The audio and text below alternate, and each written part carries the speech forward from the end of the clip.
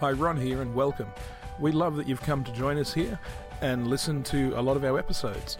Please help us continue with this by supporting us through either joining the Barak Centre at thebarakcentre.com or joining us at the Fringe Church at thefringechurch.com and sharing and donating through those sources. And once again, thank you for joining us today.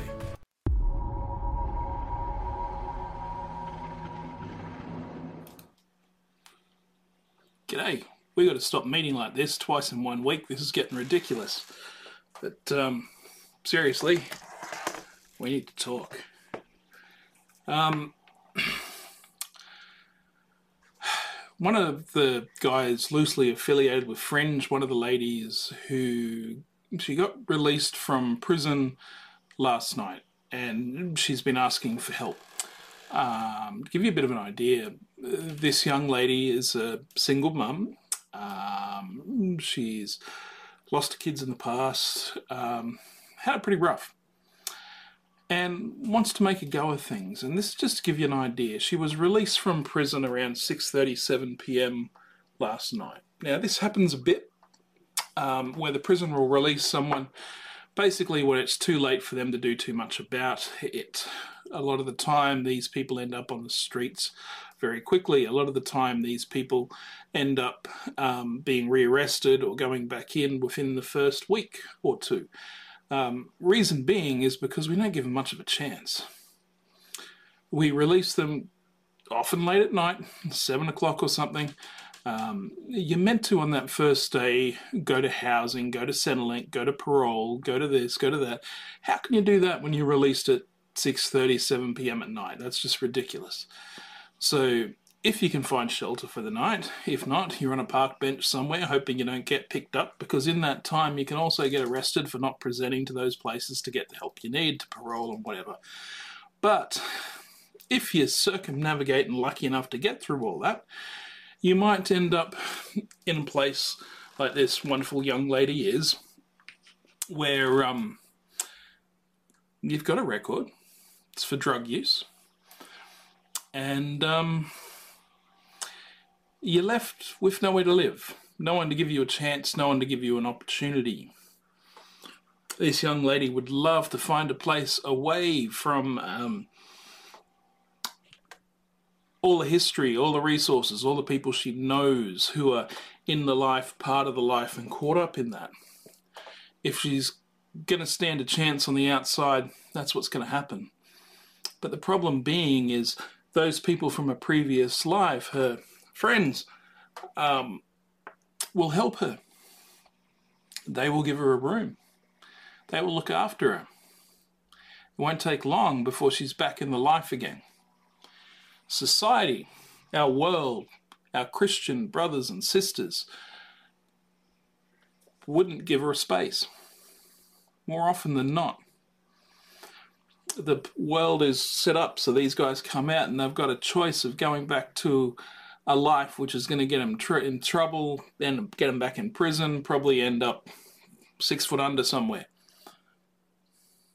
Or a society which doesn't accept them, churches which often won't love them, impossible to find work, impossible to find somewhere to live. We set them up to fail again and again and again, and I'm fed up with it. But the thing which has really got me going this week, it's been something which has been niggling away, but this is not related to this girl, but some wonderful, nice, good-hearted Christians have been getting involved in the Moreton Bay area and thereabouts with this wonderful thing where some particular coffee shops and a few different groups and some online groups naming and shaming criminals. You know, let's get them up there, let's put their face all over the place so you know who these people are. The newspapers do it. The Courier Mail did it not that long ago with one of the ladies who they had on the front page of the newspaper as a drug trafficker. These are the new drug traffickers to keep an eye out for. I know. See, yes, she was a drug trafficker. She was arrested. She served a time. She come out again, a single mum. She's got a couple of kids. She's trying to build the best life she possibly can for herself. And this is going back many years where she was caught. Her face is put all over the front page of the paper again to say, look out for this dangerous criminal. She's done a time. She's trying to turn her life around. And yet we try to isolate her. What really irritates me is when Christians act like this.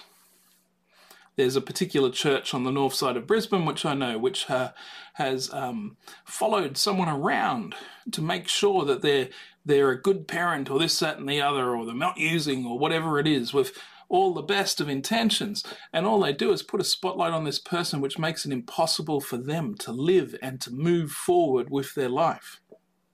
This is a disgusting practice. Whatever happened to love, compassion, and grace? You know, that we're called to be witnesses. It's so hard to be a witness when you're constantly putting yourself in the judge's seat. You look at so much in the world, in church world and Christian world. In the States, for example, one statistic which I like to use is the abortion rate. Oh, I said that word. People are going to get angry. The abortion rate inside church is higher than outside church. The women inside the church, part of the congregation, are more likely to have an abortion than ones in the secular world.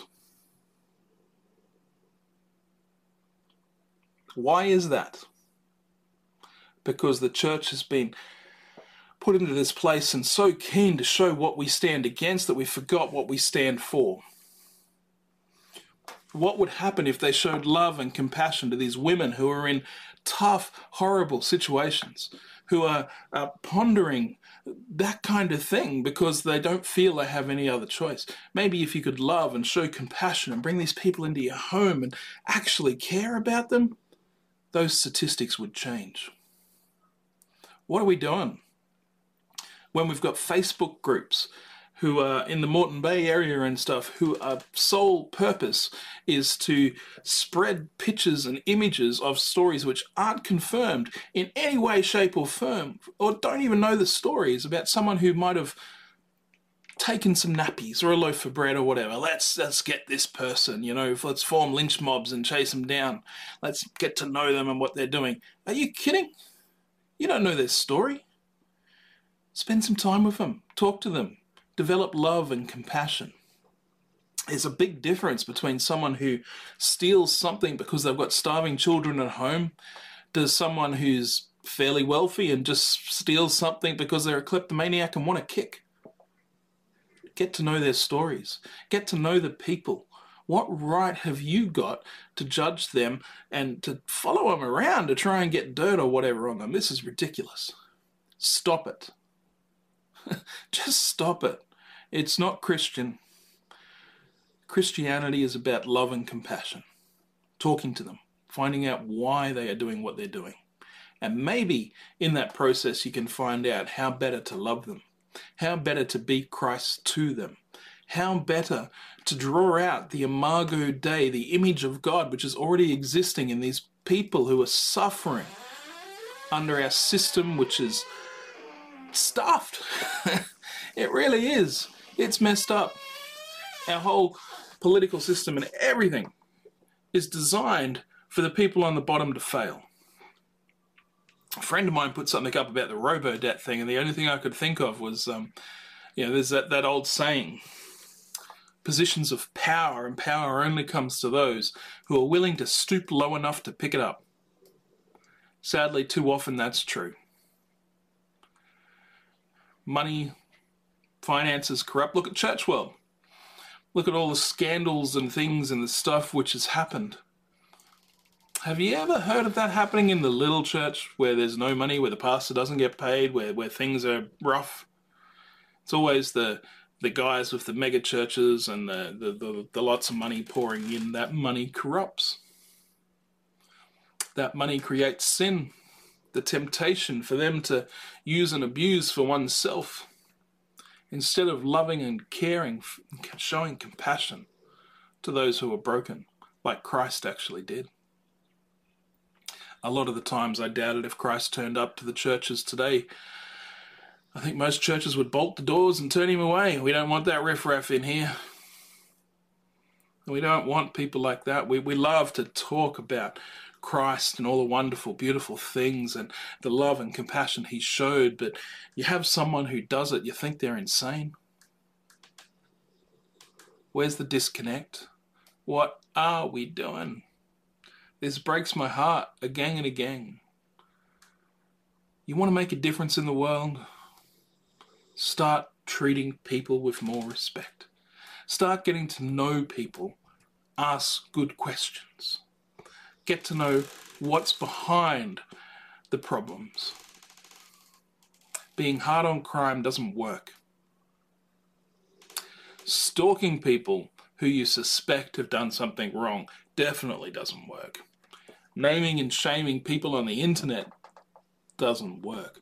All it does is ruin people's lives, particularly when they get it wrong. When it's someone like that lady I was talking about before who served a time as trying to get on with a life and have a wonderful life and grow and bring up beautiful young children into grown adults, and we won't let her escape her past.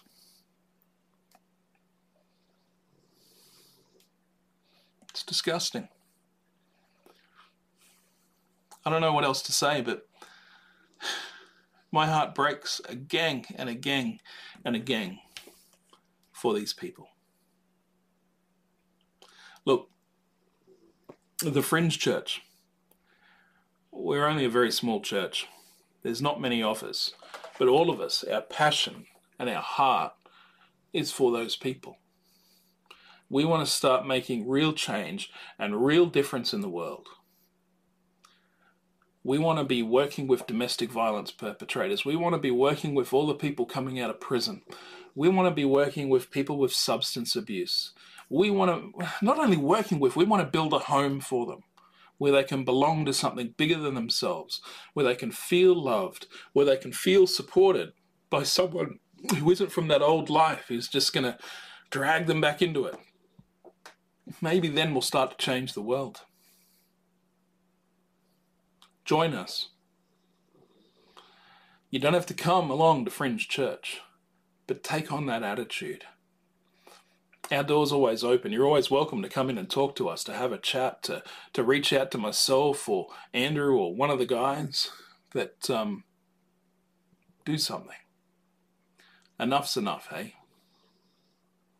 Always think of the beginning of Isaiah. Isaiah is probably one of my favorite books, but just to wrap it up, a bit of scriptural sort of stuff. The beginning of Isaiah, where God, you can hear his heart breaking as he says, I have enough incense offerings, I have enough gold, I have enough of all this stuff. Will you please just love my people? Thousands of years later, and we still miss it.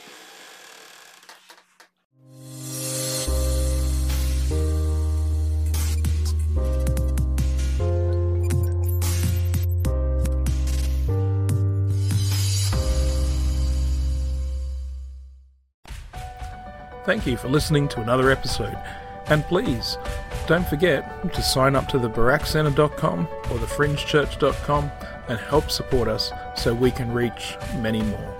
Thank you again for joining us today.